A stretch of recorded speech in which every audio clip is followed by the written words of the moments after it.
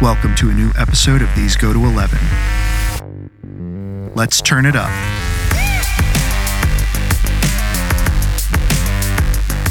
Hey everybody, welcome back to These Go to 11, an unchurchy conversation about everyday faith. Please make sure you like, subscribe, and review on your favorite podcast platform.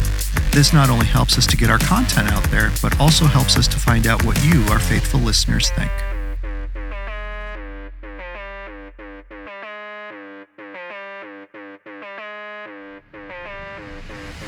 Ladies and gentlemen, welcome back to These Go to 11. Once again, I'm Nathan Bell. Joining me as always, Greg Dutcher. Greg, what is going on, man? What up?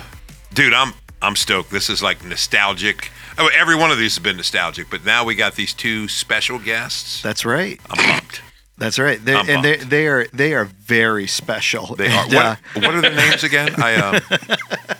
Who are the guys we dragged off the street? Oh, well, let's go ahead and introduce them because we do have a call from a special friend who has some words to say about all of us. So once again, welcoming back Nathan Bartleball. Nathan, how you doing, man? I'm doing great, guys. Thanks for having him back on. Yeah, it's great. It's like old times again, back in the studio recording. I love it, man. Greg, we're heading into the holiday season, so those late night sessions we used to have. Yep. So this is awesome. Chinese food. That's right. Ash versus the Evil Dead. Oh, it's good times, man. Good times. Zach Bartle. Zach, you are sitting there, I'm sure, with a mouthful of spaghetti. How you doing, man? Buddy, you know what I am? I'm Diane in the finale when she came back to Cheers. Oh. And everybody was like, look at this prettiest girl in the show. Yes. Yeah. Prim and proper. Back for another romp. Had some good reading material there as you were traveling around. Buddy, I tell you what, the older my hetero life mate Ted and I get, the more all we talk about whenever we talk with each other is Cheers. Listen. Yeah. Also, this is the second podcast I'm recording today and the fifth in the last 2.5 days. Wow. Man, you're marathoning it. Man. Well, yeah, when you live like thousands of miles away and then you get together, you ram them in there. You're just like a rock star. I mean, you're just traveling from one city to another, podcasting, dropping in, coming in and out, man. How much are you getting paid to do all these? Oh my gosh, dude! Well, I don't even like to talk about money. We know what we're paying them. The hefty retainer fee here. We'll just start there. Oh my god! Hey, I gotta ask, dude, before we dive in, Zach, are you getting pummeled out there where you are, weather-wise? Dude, so I flew in from Chicago. I had a layover in Chicago, flew in to Grand Rapids, Michigan, which is usually less than an hour drive from here in the capital city. Yeah. 2.5 hours. Wow. Just slipping and sliding, freaking insane. And even though this is a Christmas podcast, we may be recording it a little early. Yeah. We don't have to say when, but wow. The weather cooperated. Yeah, we are definitely, I think we can say we are pre-Thanksgiving and you're just getting hammered, man. Yeah, that's absolutely. Crazy. Dude, that's crazy. Well, gentlemen, we do have a special caller who has some words for us. So I'm going to... Hold on, this guy hasn't died yet? Seriously? I think he's going to outlive us all. I think so. How could this guy possibly still be alive? Logistically, he can't outlive us all. Yeah. That would be quite a trick. If he does that, there's going to be some splaining to do. Here's the real question, Dutcher. If you were to get pancaked by a bus tomorrow, would there be already recorded like a James King call in for your funeral? Oh, it's like that movie Malignant or whatever. Yes, the tumor exactly. has separated itself. Yes, I do feel scratching at the back of my skull. Greg, I'm getting some ideas here, man. We've got to get on this. We could take this places, but because that Stephen King story, The Dark Half. Yeah, that's right. Richard Stark. Right. Well, because we have some new listeners, dude, who probably never heard this guy, we should prep them. If your children are with you, especially after Zach's opening comment, you might want to shield them, cover their ears. You don't have new listeners. Yeah. Hey, my mom is listening. I had to answer her fundamental question, what's a podcast again? And then we dealt with that, and now we know. But yeah, for our one new listener. That's right. We've got a special call in. Well, the people are like, wait a minute, this thing's still in my feed? Yeah. Exactly. Oh, man. Friends, here's the Reverend James King. Oh, boy. Of the James King James Bible-believing, teaching, preaching tabernacle. Now, I know it's been some time since we've talked. And friends, I would love to tell you that our work was done, but it's never done because that old red satin jumpsuit devil, he's always working overtime. And friends, just when we thought we had almost a full year of glorious heavenly silence from the squawking demonic voices of the so-called These Go to 11 podcast, they're back at it again. See, friends, our enemy never rests, and he wants to inflict upon this great land something as vile that has not taken place since 1978. That's right, friends. I'm talking about the release of the NIV Bible. That's right, friends. NIV, non-inspired version. To be up there with the others like the NASB, not a spiritual Bible. Friends, they're not versions, they're perversions. And so is this podcast. Oh, friends, guess what they want to talk about tonight? There's 4 fools that think that they've got something meaningful to say because they want to talk about their silly Christmas movies. Oh, friends, do you realize they want to put the spotlight on characters like that old North Pole devil, Satan Claus? Friends, they want to talk about movies with that disgusting Will Ferrell, who seems to be obsessed with wearing women's tights. Friends, they never want to talk about the important biblical issues of the day. Biblical? The evils of sipping wine coolers, the glories of reading Old Testament war stories in the authorized version, and of course the most pressing issue of the day, why women should not wear pants. Don't be fooled by their so-called intelligentsia. These so-called men want to drop authors in there like that awful J.R.R. Tolkien and his Middle-earth magic. Friends, these 4 men fancy themselves a sort of Fellowship of the Ring. They're more like the Fellowship of the Dingalings. You should not give them a moment's notice. Oh, friends, it's the usual cast of characters. You remember them. There's Nathan Hell. There's Nathan Beer Bottle Ball. There's that Quackery Bartles. There he is, friends, back in the midst of them, just when you thought he was gone forever, like a booger on your finger that you can't shake off. There is Captain Stretchy Pants himself. Oh! I look like an egg Dutcher. Oh! Well, friends, as they just ramble on and on about their so-called favorite Christmas movies, let me invite you to a holiday alternative. See, the good volunteers of the King James Bible Tabernacle would like to invite you to a breakfast with Santa. And you say, Reverend King, Santa? Oh, now hear me out, friends. I haven't told the whole story. See, one of the things we do to bless the little ones in our church is we invite them to a breakfast, and after they stuff their little rugrat mouths with hot cakes and syrup, they're going to be treated to a glorious treat. We've constructed a 50-foot tall Santa.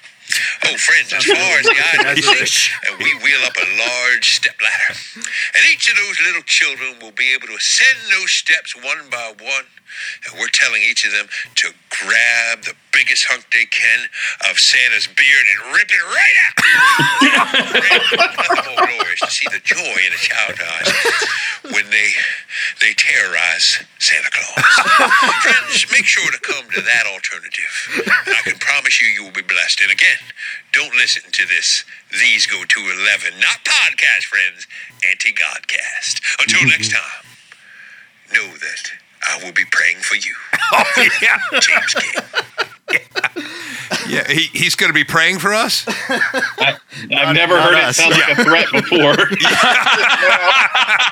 Nothing about Donald Jonathan Trump, though. That surprises me. Yeah, that's true. That's the real sign that things are turning when not even the Reverend James can say anything. Yeah, has James King even turned away? Man, he's got to be working for Fox. He's starting to sound like Jeff Bridges in True Grit. Dude, no lie. I know we're not talking about True Grit. I just showed my youngest daughter, Ella, who is 13. She's never seen it. And so 3-4 nights ago, dude, I showed her True Grit. She wasn't as into it as I thought. I thought a young Haley Steinfeld, who was about the same age at the time, might grip her, not so much. But, dude, what a genius movie. Matt Damon, remember, because I thought you were going to say the sun was in your eyes, or should I say your eye? That was gold, man. True Grit, 2010 or something? Can't remember. Was that right, Nathan? 2010, yeah. 2010, great movie, yeah. But not Christmas, so. Not Christmas. No. So, guys, I think it's official. I think we're back after that ringing endorsement. We must be. If we've gotten the attention of the Honorable Right Reverend, I mean, there's just no question. We're at in the this big point. time, man. So people keep asking us if we're back. Yeah, I'm thinking we're back. I love it. Someone who hates us, I hear from him more than some of my family. Hey, any attention is good attention. Yeah. Is that really true? Yeah. No. I think we can equivocally point out that's not true. Yes. Oh my goodness, man! Wow, that was quite a start, Nathan. That's right. I mean, hey, we've got to get things going right here. We do. I love how taken aback Greg always is by the James King messages. A little shocked. I am, dude. Nonplussed. And the things he said about Captain Stretchy Pants. How does he know what I wear for Thanksgiving? Very, very insulted, but yeah, we'll be able to move on. Oh man! We find out that he's Greg's wife with a voice alter. Yeah. Never takes the garbage out. Yeah. Oh my goodness. Oh, guys, this is great. So, guys, how have you been doing? Zach, what have you been up to? Podcasting. Just podcasting. Man, one right after I'm just kidding. No.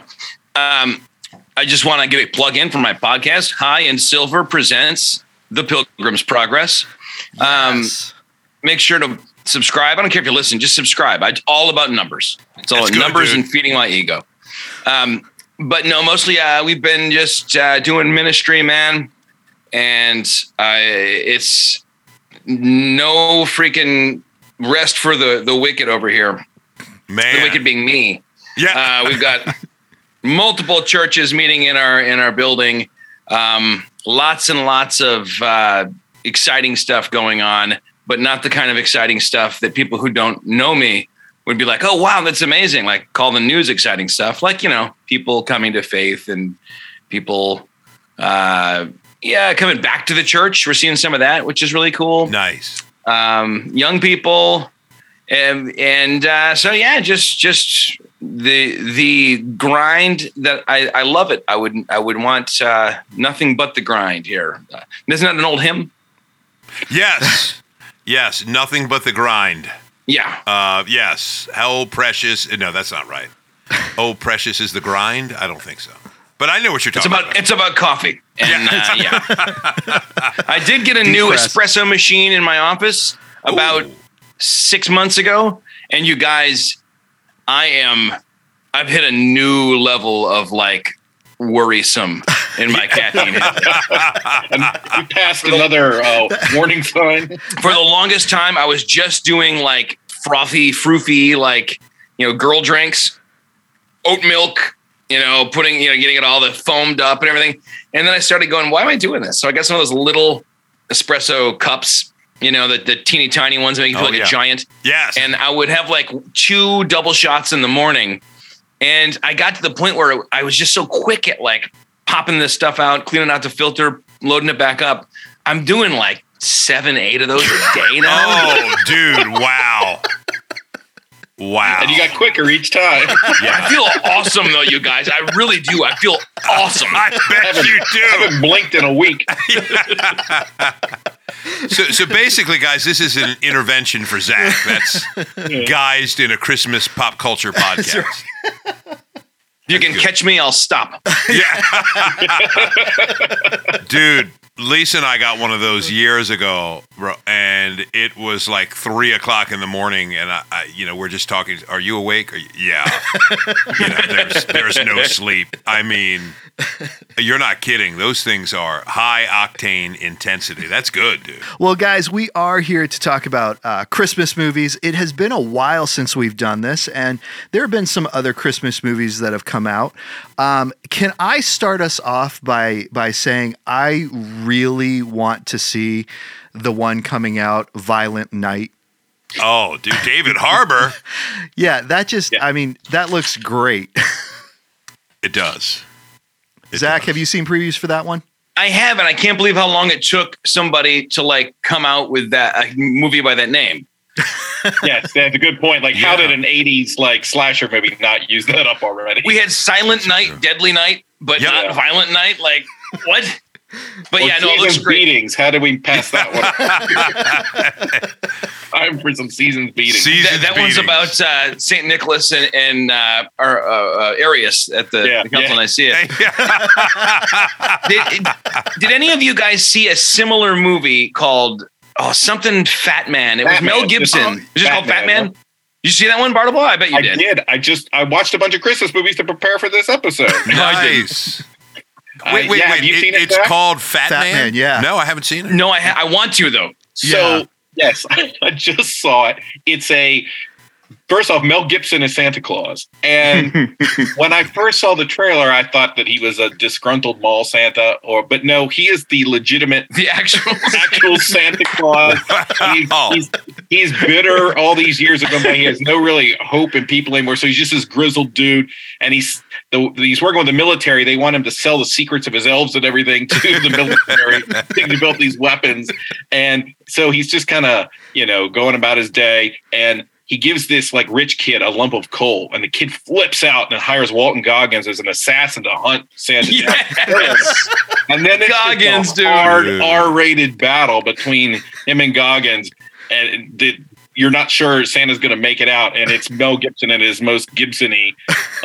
It's not quite, I think the thing with Violent Night, which, the same deal, when I saw that, I was like, oh, it's David Harbour, a mall Santa. But again, he's the magical Santa too. That one looks more campy and fun. This one's fun, but there's a certain point when you kind of wish it would lean into maybe the silliness. If there's a certain point when this is just, you're getting 48 hours with Santa Claus. Dude, I am watching this soon. Fat Man?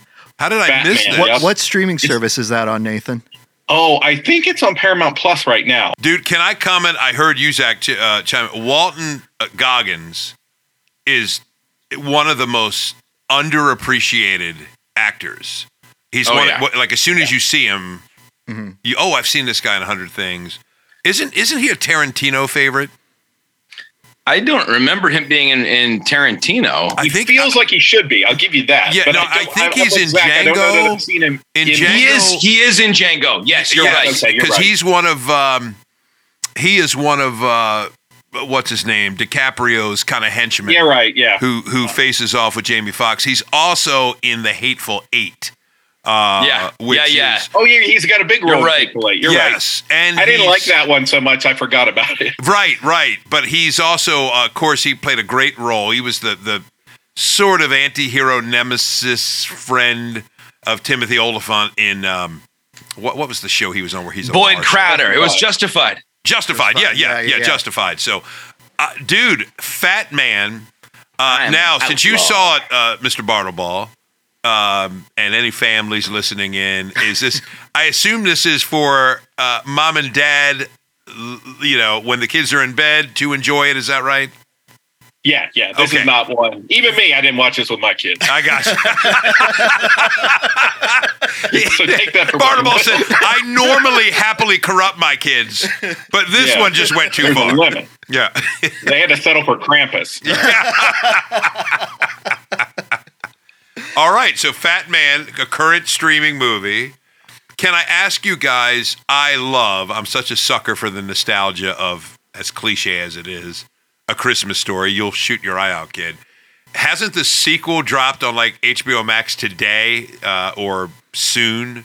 Have you guys seen that? Yes, I watched it too for the show. Wow. No way. Dude, making everybody look prepared. bad. Yeah, I've just seen the ad. Okay, I'm going to ask you, Nathan. We're going to put you on the spot. As soon as I saw it, I got scared because I thought, oh, is this sequel going to screw up my enjoyment of the original? Any thoughts? The answer to that is no, it won't. Good. Remember, too, this is actually the third sequel. Oh, that's right. It retcons out the early ones, though, doesn't it? Yeah. This is done in such a way. There's that one with Daniel Stern that I tried to watch like last year just because we were looking for Christmas movies we'd never seen and turned it off. It was just wretched. Yeah. There was one directed by Bob Clark that was called A Summer Story that had Charles Grodin as the old man.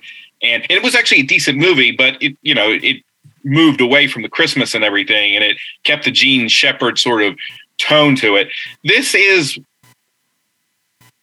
it's pure nostalgia, like that kind of these movies we're getting. I liken it a little bit to the Ghostbusters movie last year. I know what you guys thought about that. Like a movie I liked, but I was also sort of like it feels like a supplement as opposed to like a full blown movie. I felt the exact same way. Yeah. My initial thoughts, but with Ghostbusters, the same thing is it didn't do anything to tarnish or show any neglect to the original idea. These movies, the issues they tend to have are that, in my opinion, are that they tend to be too reverent, so they don't do anything new. So the problem with Christmas movies, I think in general, is it comes around and you want the comfort and the nostalgia and the real thing, if you will. You know what I mean? You gotta, Yep. I don't think this movie is going to replace A Christmas Story at all. In fact, I saw a movie that, I don't know if you guys saw it, I enjoyed last year called 8-Bit Christmas. That was like the 80s version, essentially, of A Christmas Story. It wasn't as good as A Christmas Story, but I like it. I think there'd be a tendency for my family to watch that one again this year. I don't. So here's what I'd say about this one. The thing that's cool, it is cool that they brought those actors, all the ones that they could bring back. And so it is fun to see not just Ralphie back. And what's great is watching 50-year-old Ralphie do those weird little maniacal laughs and things that the young Ralphie did. And be able to, like, that's cool because you're watching it and you can see that in the person, and that's neat. And his buddies Flick and, they're all coming back, and to Flick see them and Schwartz. Right. Flick and Schwartz are the exact same actors, and that really does help. It makes it kind of fun. And Scott Farkus, right? As his mother doesn't come back, but you have Julie Haggerty, who was from Airplane. She's the mother. I saw that. Yeah. She speaks jive. What's that? She speaks jive. Yeah, right. Yeah, exactly. Right. She does that in this movie. No, she doesn't. Yeah. What you be saying? Let me say, can I just ask that? I mean, I know that she's great. I've seen her on a bunch of sitcoms and stuff. The lady is kind of a fixture in comedy. Yeah, but she doesn't seem to have the right vibe at all for the character. And frankly, my favorite part of The Christmas Story is the mother. Everything awesome. From like how sweet it is that she like hides that Ralphie got in a fight from the old man to like her like really quiet, like I'm not colorblind either comments, and I don't know. That's the one character. I'd almost have had them rather recast Billingsley's part than the mother. So wait a minute. Is the mother, is the actor still alive? Yeah, she's retired. Okay. So they just, I'm sure they tried to get her back, I guess, but I mean, when they're getting everybody back, including like Ralphie's brother and Scott Farkus and all that stuff. I mean, I'm sure they approached Melinda Dillon. I was about to say, very close to what you said, Zach, is one of the issues with the new movie is when the mother does something that seems a little weird or kooky, like she has this like fierce like hatred for carolers. I don't necessarily remember that in the movie, but the way Melinda Dillon delivered all of those more like moments that would be off kilter, like when her sheer glee watching that child shove those mashed potatoes into his maw. Yeah. Like, well, that's how she showed me how the little piggy's eating. There's just mommy's little piggy. Yeah. There, you can see that when those moments happen here, it's supposed to reflect kind of the idiosyncrasies of the mother, but instead she just comes off kind of flighty and really weird. And you're like, why is this otherwise normal lady acting like this? Where there was that kind of reservation, but underneath the reservation, you saw this lady that was a little kooky, just bursting to get out. That's all, kind of courtesy of Melinda Dillon. That to me was actually one of the biggest issues. with it was that character, because it just never felt like everything else had been so constructed. But the other issue is the movie is almost in some ways almost like a remake, right? It's like a remake, but then it's been cross-blended with National Lampoon's Christmas Vacation. Okay. But not the really wild out there parts, but the idea that, you know, Clark wants to give the best Christmas ever, and in the tradition of his old man. And the old man, I think the one thing I really liked about this movie is this movie keys into what most people probably watching Christmas Story felt, at least I felt after a few years of seeing it, is that the heart of the movie was Darren McGavin. It's Darren McGavin. The old man. The old man. It's coming tonight. Hot damn tonight. Right. And when you see that this movie is built in that vein, it's almost in a way, just as maybe Ghostbusters was a tribute to Egon Spangler and Harold Ramis, this movie is a tribute to the old man and to Darren McGavin. And that's awesome. They try to kind of hit you with some drama right up front. And I think one of the problems is they give this big thing, but I think time-wise, what happens on this Christmas maybe shouldn't have happened on this Christmas. You'll see what I mean. It seems like they'd have more important things to deal with. But I think if you're a fan of A Christmas Story, you're going to see this and you're going to feel them poking you with a nostalgia stick, like repeatedly. Yep. I mean, I think we hear in one of those echo reverberating Fragile playing the background like 3 different times. Right. Yeah. I think even in the preview, they dropped that. Yeah. So you get that. You get a lot of the same beats that you've seen in either of the two movies I just mentioned. But I had a lot of fun watching Billingsley, watching in fact, the actress that plays his wife here, they have a lot of good rapport and their interaction with their kids. It's a nice, fun Christmas movie, but I don't think it's not something that in the future, every time I watch A Christmas Story, I'm going to need to watch this movie. You got to watch the sequel. You know, it almost feels, the overall effect of it is basically not unlike, do you remember early on in COVID when we had no idea how long we were going to be here, and everyone was doing those Zoom meetings where it was the cast of whatever reunites for the first time in 30 years? I mean, the overall cumulative effect of this movie is maybe not that much more than this. I think the filmmaking on this is not nearly as good as what Bob Clark was doing in the original movie. Right. Billingsley's the narrator now, and I think he does okay, but he's no Gene Shepard, and there are times when it just sounds like he's clearly just reading it off of a paper, you know. So that hampers it a little too. But I think a particular fan of McGavin, he passed away in 2006, but what they do here, they could have gotten him though, offer him a bunch of money. I don't know. I mean, they did it with Egon. The Night Stalker remake after he was dead. So sure, why did it with not? Peter They brought Cushing. back Ramis, right? Yeah. Absolutely, dude. And that wasn't weird. No, they could have brought McGavin could be the ghost of Christmas Present or something, right? Yeah, exactly. Guys, I imagine they'll send the D. Don't send the whole damn bowling alley. Gosh, I love that movie, dude. It's Zach, Nathan. I'm sorry. You got to be Bell. I mean, you got to be. I tell this when I preach.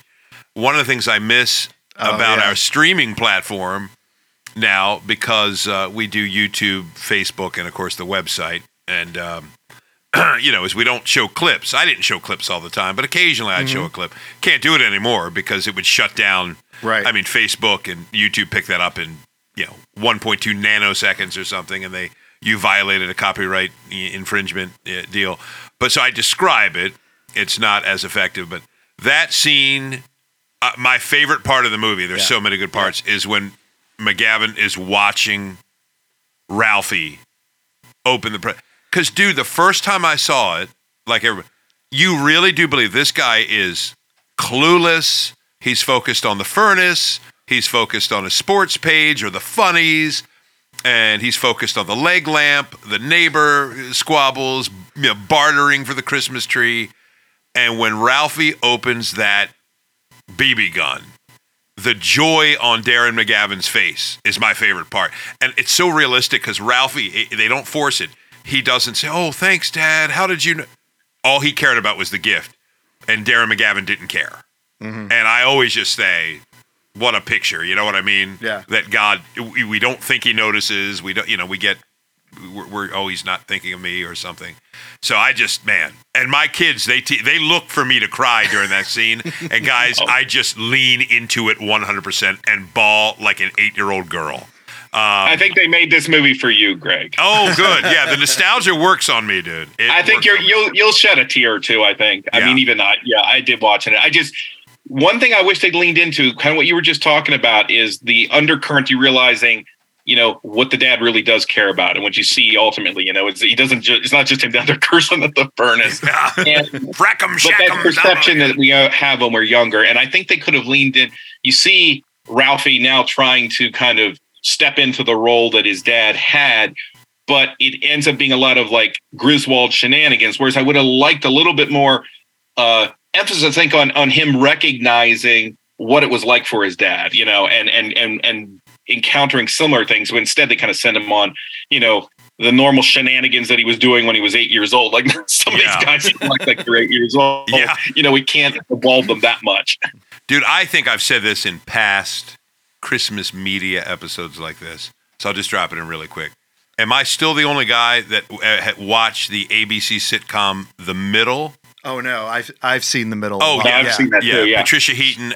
I've seen a few of them. Yeah, just to me, it's. I love that show. There's not an episode that doesn't interest. Some are better than others, but their Christmas episodes. I mean, to get 6 Dutchers together, 2 mature 50+ people, at least me, and then 24 down to 14. We have like a pact. Because, we'll have that running in the background sometimes. It's a night. We're going to stay up together 20 minutes before everybody goes their own way, hits a sack. We'll watch a middle episode, but we don't watch the Christmas ones until Christmas season. Until December, yeah. So there's 9 of them because there were 9 seasons. Yep.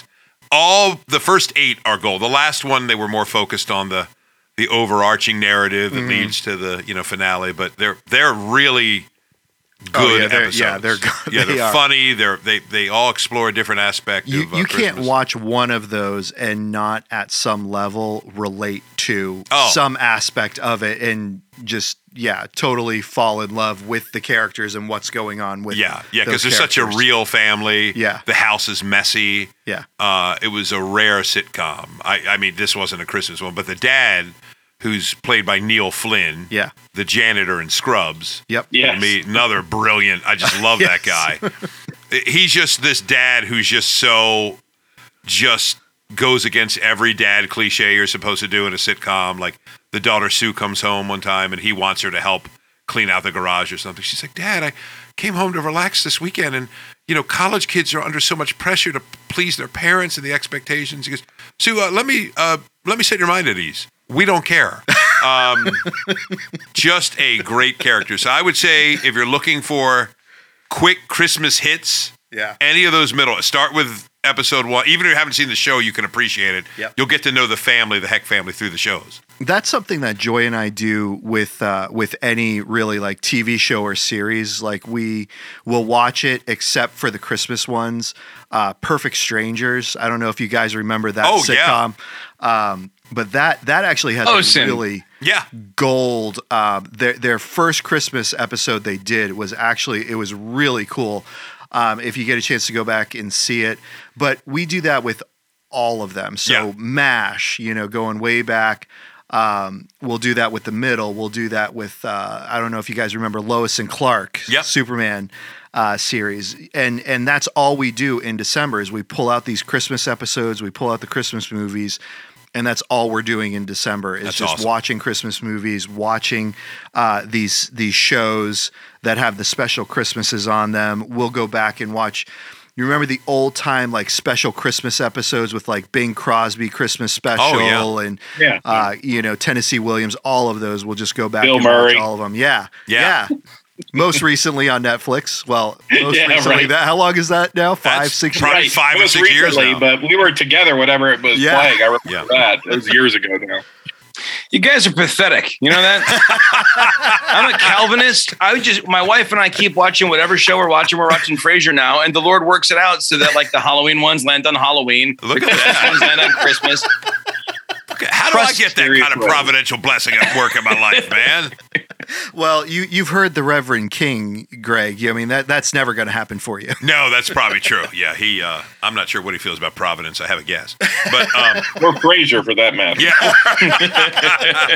You know what, dude? The other one that we'll pull up sometimes. Some good in what you just shared, Mr. Bell. The Office has some good Christmas episodes. Oh, nice. Great at Christmas. Yes. Remember Classy Christmas and the Bells Nickel. Yes. Or the one where, remember, Michael, I'm sorry, he's angry because Phyllis gets to be Santa and he's just such a petulant child. Oh my gosh. Yeah, so he's Santa and then he dresses up like Jesus. And he's using the karaoke machine to basically give inside information of everybody because he's omniscient. There's Stanley. He had an affair. And then at the end, my favorite quote of his, he kind of has this cathartic moment. He goes, Christmas isn't about Santa or Jesus. It's about the workplace. We put that on our mailers for the church.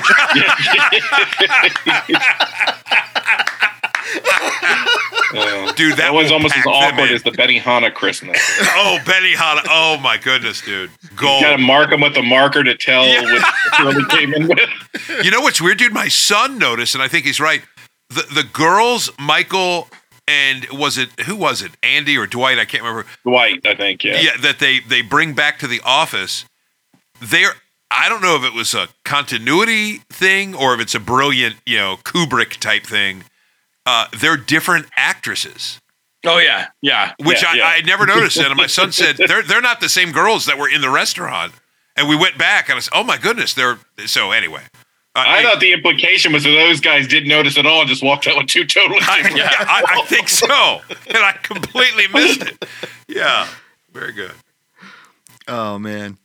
What else have you guys been watching? Zach, have you watched anything new or anything yet this season? Well, we have not started Christmas stuff this season because we are Christians. So you wait till the day after Thanksgiving, right? I'll tell you, we'll probably watch Die Hard the day after Thanksgiving to ring in the Christmas season. One that we discovered last year or the year before, but definitely probably that makes sense. Since we've done this, is one on Netflix called Klaus. Oh, yeah. Gosh, I loved that one. That was a favorite. We always watch Arthur Christmas with that's a great one too. Yeah. That one always makes me like super emotional. The tech in it is dated, but that just makes me love it more. And of course, we always watch this is my wife's insistence, the Muppets Christmas Carol. Yes. Yeah, that is. And then I always want to watch George C. Scott, and she's always like, "But we already watched the Muppets one," and I'm like, "Oh, I don't know." There's room for both. So my wife and I, we collect versions of Christmas carols. So we have like over 18 different versions, and we will watch all of them because. Dude, what's your favorite? Gotta ask. So there are two, and we watch them both on Christmas Eve. We save them both until Christmas Eve, and it's the two that Zach mentioned: George C. Scott and favorite. Muppet Christmas Carol. Yeah. The third one I'd throw out, the Alistair Sims one, is really good too. Yeah, is that the one from the 50s? Yeah, it's just called Scrooge. And that's like made in 51 or something. I believe so. And to me, it's got some of the creepy. Well, the ghosts in the George C. Scott one are the creepiest, but they're pretty creepy. In the 50s one as well. Growing up in my house, those two old guys from the Muppets guy. That's great. Oh man, yeah. Statler and Waldorf. Yes. Marley and Marley. So growing up in my house, and I can remember being a young, like 8-year-old watching this. This was a family staple, was Scrooged with Bill Murray. Oh, yeah. Oh, yeah. Yes. Isn't that the one that has the great line? Well, I can't say it, but she hit me with a toaster. Yes. Dude, that is just... We're living up to James King's rhetoric. Right. Dude, anything Bill Murray, come on, it's incredible. Did you see his Netflix quote-unquote Christmas special he did? A Murray Christmas? I know. He even brought David Johansen back, who was the cabbie in that Scrooge movie, and he's in the background. He looks busted up. I know, dude. Yes. It's like they literally brought him back from the dead. I know. See, they can do it. Why didn't they do it with the old man? It's an animatronic David Johansen. That's facts, man. That's so true. I did see last year for the first time 2 Christmas carols I had not seen, and I couldn't get my family to watch them, so it's just late one night, everybody's asleep. I said, I'm going to watch. I watched the one with Patrick Stewart. Oh, that's a good one. And that was good. Yeah, that was good. I had never seen that one. I think that was made like in the late 90s, maybe 97. Yeah, it was I think that was literally a like Hallmark movie back when Hallmark would make them for like TNT or something. Yes, yep. I think that's right. And then I saw one that was on, was it FX? Did you guys see it? It's a dark one with Guy Pearce. I did not see that. Yeah, I wasn't a big fan of that one. I wasn't either, dude. I felt the story, they shifted it almost dramatically. And it was dark, wasn't it? There were some elements I liked. I kind of liked how Marley had a larger role, or Marley's also vying for redemption. And that was cool. But it went off the rails, and I think it pushed Scrooge into a totally different character. They were trying to make a point. Yeah. They were trying to, it was a very pointed message they were trying to shoot with that one. And I think they upended it because I don't think Scrooge is meant to be a full-blown evil person. I think he's supposed to be a little bit relatable. He's a guy that's withdrawn himself. Yep. And the Scrooge in that movie has been pushed to the point where I don't think he's in the same level. I agree. They were definitely going for dark and gritty. Yeah, it's kind of weird to hear like an F-bomb in A Christmas Carol too. Gosh. Yeah. I'm going to pass on that. I mean, he basically he essentially sexually assaults Bob Cratchit's wife. He did. What the crap? Yeah, it's I'm not even kidding. It's like you're watching, you're like, this feels like it's a Funny or Die sketch about some extremely like woke version of Scrooge, which is kind of what it is. It was a very, it was definitely culturally influenced. But I love Guy Pearce, right? So I'm thinking there were things were good about it. It just was too much. I agree. That's exactly. I was glad I didn't watch it with Lisa. She would not. There were moments of like brilliance, like with who the last ghost turned out to be. That was cool. Yes. The ghosts themselves are very neat. Again, like I say, Marley was integrated in the story at a greater aspect was cool. I think that Guy Pearce makes a good Scrooge, but this guy was not really Scrooge. He was like somebody else. I agree. It was. I think they wanted to tell it with a modern twist, and it was. It was strange. There's one that's a little hokey, but I've always liked, and I think I actually saw the first time I was ever on your show for Christmas episode. I had just seen it for the first time, and that's the one that American Christmas Carol with with Henry Winkler. Yes. Yeah, Henry Winkler in it. That would be the Fonz. Yes. Yeah, he's got some dubious. Oh, fellas, I gotta take off, guys. Sorry to interrupt and Zach, leave at the same time. Great having you here, dude. God bless you guys, and have a Merry Christmas next week. You too. Merry Christmas, Zach. Hopefully we'll talk to you before that. We'll have you back on, man. No worries. Awesome. Man, you were talking about American Christmas Carol. Yeah, have you seen that one? Yes. I haven't, but I remember you guys talking about it, so I got to add that to the mix. New Hampshire, baby. Yes, I got to add that back in the mix. That's an interesting one because it moves it to the Great Depression, and it reduces some of the supernatural elements. He still meets the ghosts, but the ghosts are they're versions of people that he has sort of wronged or has interacted with during his experiences. Yeah. Interesting. Dude, there's the classic, probably 1984, 1985 Family Ties single episode where Alex P. Keaton has his. I'm sure they can hear you. Ebenezer Scrooge. Man, all of a sudden, do we have Bartle Ball at Penn Station? I think we have. No, that's not me. I can't figure out how to do it. Oh, hey, Bartles, get out of here so we can talk about you. I am so leaving this in. Inside the house. All of a sudden, I'm like, hey, Bartles, this is the point where we make fun of you. This guru of podcasting can't figure out how his device works. Zoom, and I don't know how to do it. Dude, there's a button, and you click it. Can you imagine if he'd ended up in the bathroom now? Don't cross the streams. Imagine we hear Bartle's wife say, "Are you through with those good for nothings?" Not yet. That's another Christmas movie, right? The calls are coming from inside the house. Oh, Black yes, Christmas. That's right. Bob Clark also. Yes, that's exactly right. Dude, if I can say, I try to make this point every year. I don't want to overplay because I'm so torn because I love A Christmas Carol. I love the Dickens novel. I love the different iterations of it, the Muppets. Even Jim Carrey's animated one, remember years ago? Yeah, that was not bad. I like that. Which I thought was well done.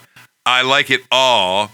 I always am stunned because I don't know much about Dickens' faith. I mean, he wrote a beautiful book, a children's book, that was published. It was never intended to be published. He wrote it for his children, called The Life of Our Lord.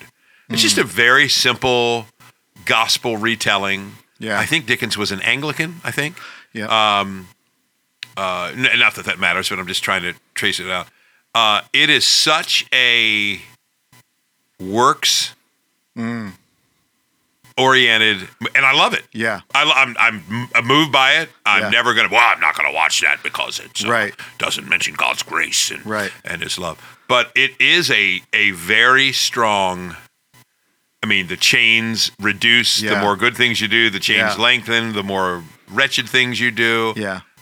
So I don't worry about that. When my kids were little, I felt a need to kind of get in there. Now, guys, this is just a story. This isn't how it works. Yeah. It's God's grace that comes to us in Christ.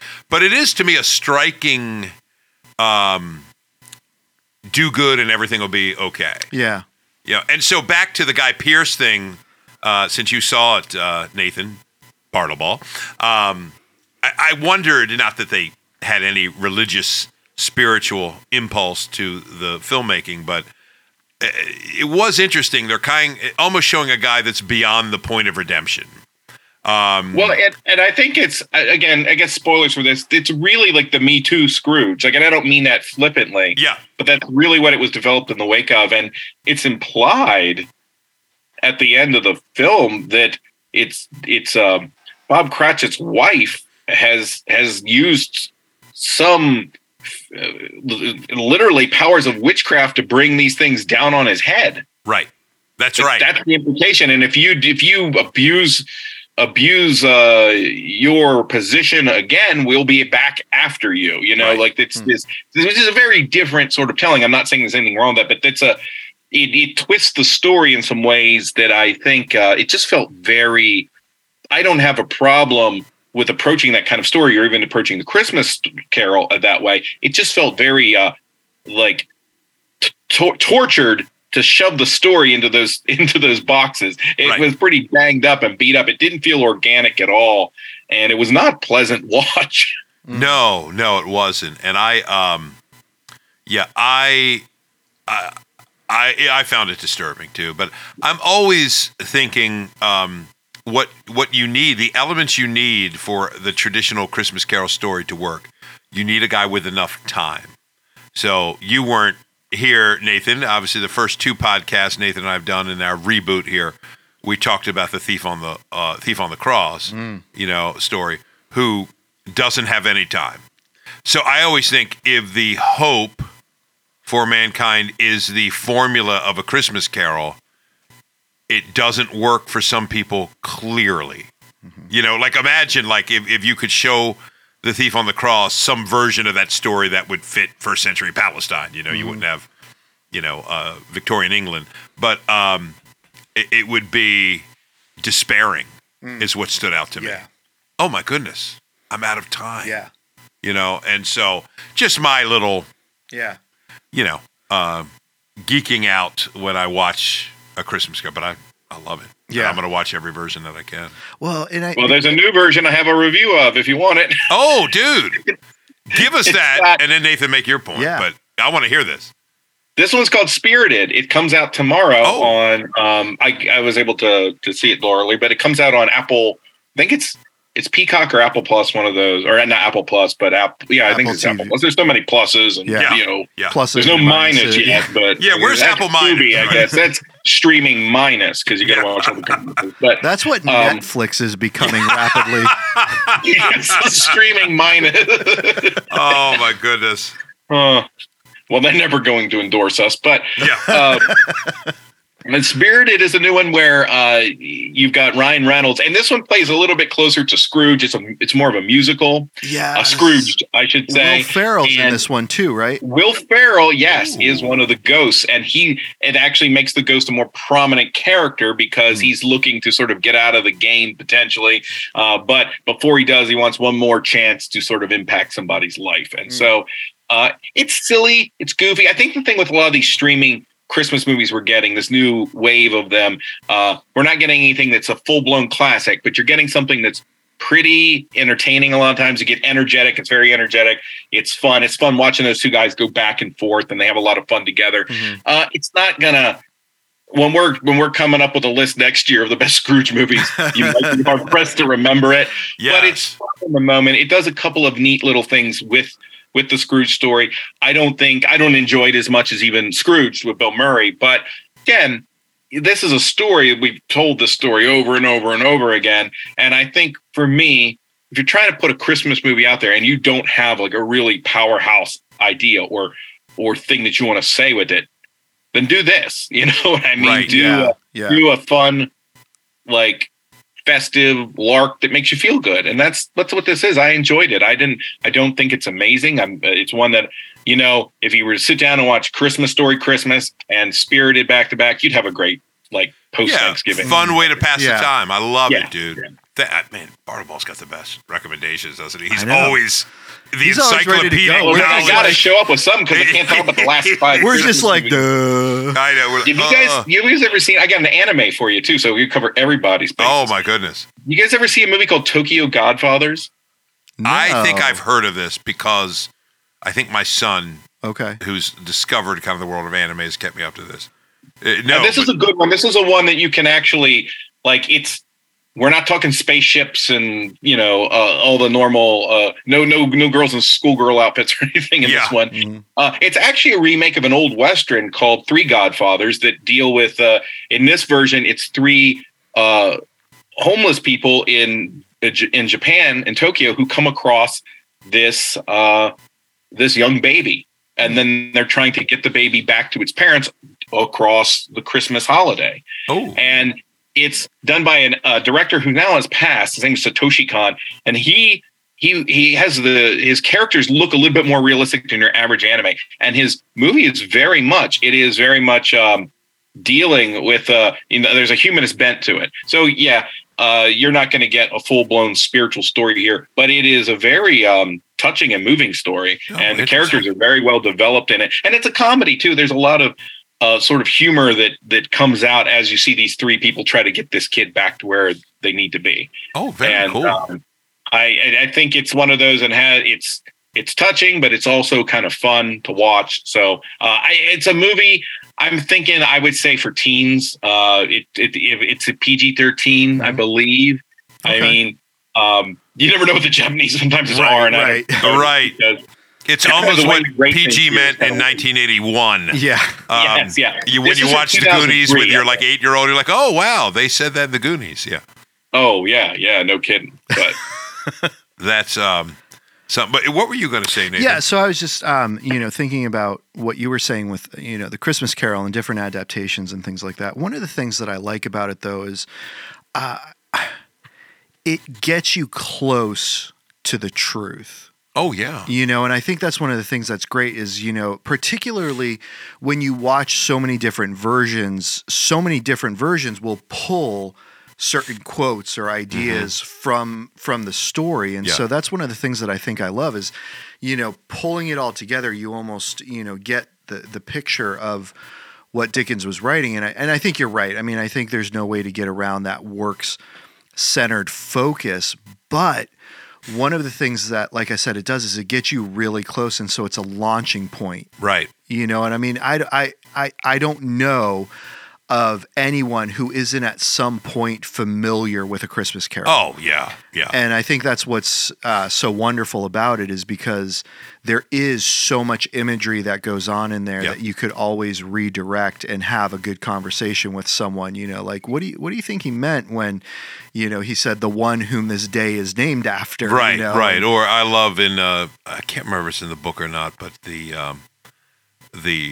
when Cratchit describes Tiny Tim to his wife, maybe when they see me in church, it'll remind them of the one who, healed the lame, made the blind see. Yeah. Some beautiful moments in it. To me, you know what this reminds me of? Let's broaden this out here a little bit. You think of like the great epic scenes, the cathartic scenes, like in Good Will Hunting. Yeah. It's not your fault, Will.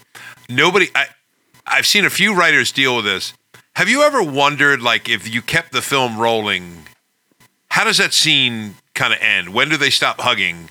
With the magic of film work, you can kind of cut. But at some point, the tears dry up a little. Right. Hey, okay, you want to get an omelet? You know what I mean? Like, how does that wrap up? So I apply that weird Dutcher version of thinking things to death to A Christmas Carol, and I always think, if that were me, and I had that, I would probably make the same pledge, the same vow. I was visited. They did it all in one night. They can do whatever they want. My story would be back and forth. Like, is there a version of A Christmas Carol where the guy's like, yeah, the first 2 years I was great. The third year I became a real jerk again. If they ever made a sequel, they'd have to do that because we know that characters can't grow at all in movies. Yes. Ralphie's got to be just as conflicted about things as he was at 8 years old. When he was 8, now he's 50. Yeah. That's so true, dude. So I think, of course, the magic of storytelling is you can just kind of end it at the right moment, cut it at the right moment. Right. And he was as good as his word. As good as his word. Well, Greg, here's the deal, though. Here's the deal with Scrooge. He kept Christmas in his heart. He didn't say what he did the rest of the year. Yeah. It's easy for some of us to do. We show up at church and we do our thing at Christmas. We get that covered. Dude, that would be a great short story. The appendix to A Christmas Carol, and he's the nicest guy for 48 hours. The 24th and 25th. All the coal gets emptied into the street the minute that Bob Cranston's going to sit back in that cold ass corner. He's the worst piece of crap 363 days of the year. But at Christmas, man. Christmas. Hey, I know he's a jerk. But you wait to see him on Christmas. That's the reality for most of us, I guess. Isn't it so true, dude? I love it. The realism would screw up the beauty of the story. Oh, man. Man, I love it. And, dude, all right, guys. Before we wrap up, I got to give the shout out. Yeah. Christmas Vacation, man. Oh, yes. That's still such a classic. And I don't know what it is. My family, dude, knows every single line. Fix the newel post. Yeah. Well, it's not Shakespeare. It's easy to sort of. I know. But I mean, my whole point is we already know every scene. We quote it before they show the scene, and we watch it every year. You watch it anyway. That's why it's hard to make sequels to these things, because what's the point? You don't need that. Exactly. When Christmas time shows up, I want to see A Christmas Story. And like I said, there's a lot of Lampoon's Christmas Vacation earmarks, I think, in this new one. But the thing I was thinking of while watching the Christmas Story Christmas is there's just no big standout scene. There's nothing that like a big spark of imagination or just craziness, like that squirrel coming out of the tree. Yes. Or, any one of a million things that Eddie does. Oh my goodness, dude. Yeah. The one thing I've grown to appreciate are the kind of weird lines that I'm sure you guys remember. So do washing machines. I mean, what in the world was that ad-libbed? Did some writer in a writer's room work with 5 other? Hey, I think we should have him say this and just drop it in. So you watch enough times, you appreciate weird stuff. I pledge allegiance to the flag. Well, there's that old thing I think I mentioned when I was on before. There's this point when Clark Griswold seems a little bit like a sociopath. Yes. Yeah. Yes. What? Well, you knew what we needed? We needed a new coffin. A tree. All right. I just had to get it in. I knew you were going to wrap us up, dude. Oh, man. Guys, this has been great. A blast. And so we are looking forward to when we can drop this, get all your comments and feedback on us. And so, gentlemen, Nathan, this was awesome. Zach, even though you left us. We hate you, Zach. And you did officially leave us because I kicked him out. Yeah. Okay. Yeah, I think he's still creeping here at this point. Oh, man. Guys, this was awesome. Until the next time, we just rock the Casbah. Thank you again for listening to These Go to 11, an unchurchy conversation about everyday faith. Once again, please make sure you like, subscribe, and review on your favorite podcast platform. And if you ever find yourself in the Forest Hill, Maryland area, please feel free to stop by at 135 Industry Lane, and you can get all of our service times and information at christfc.org.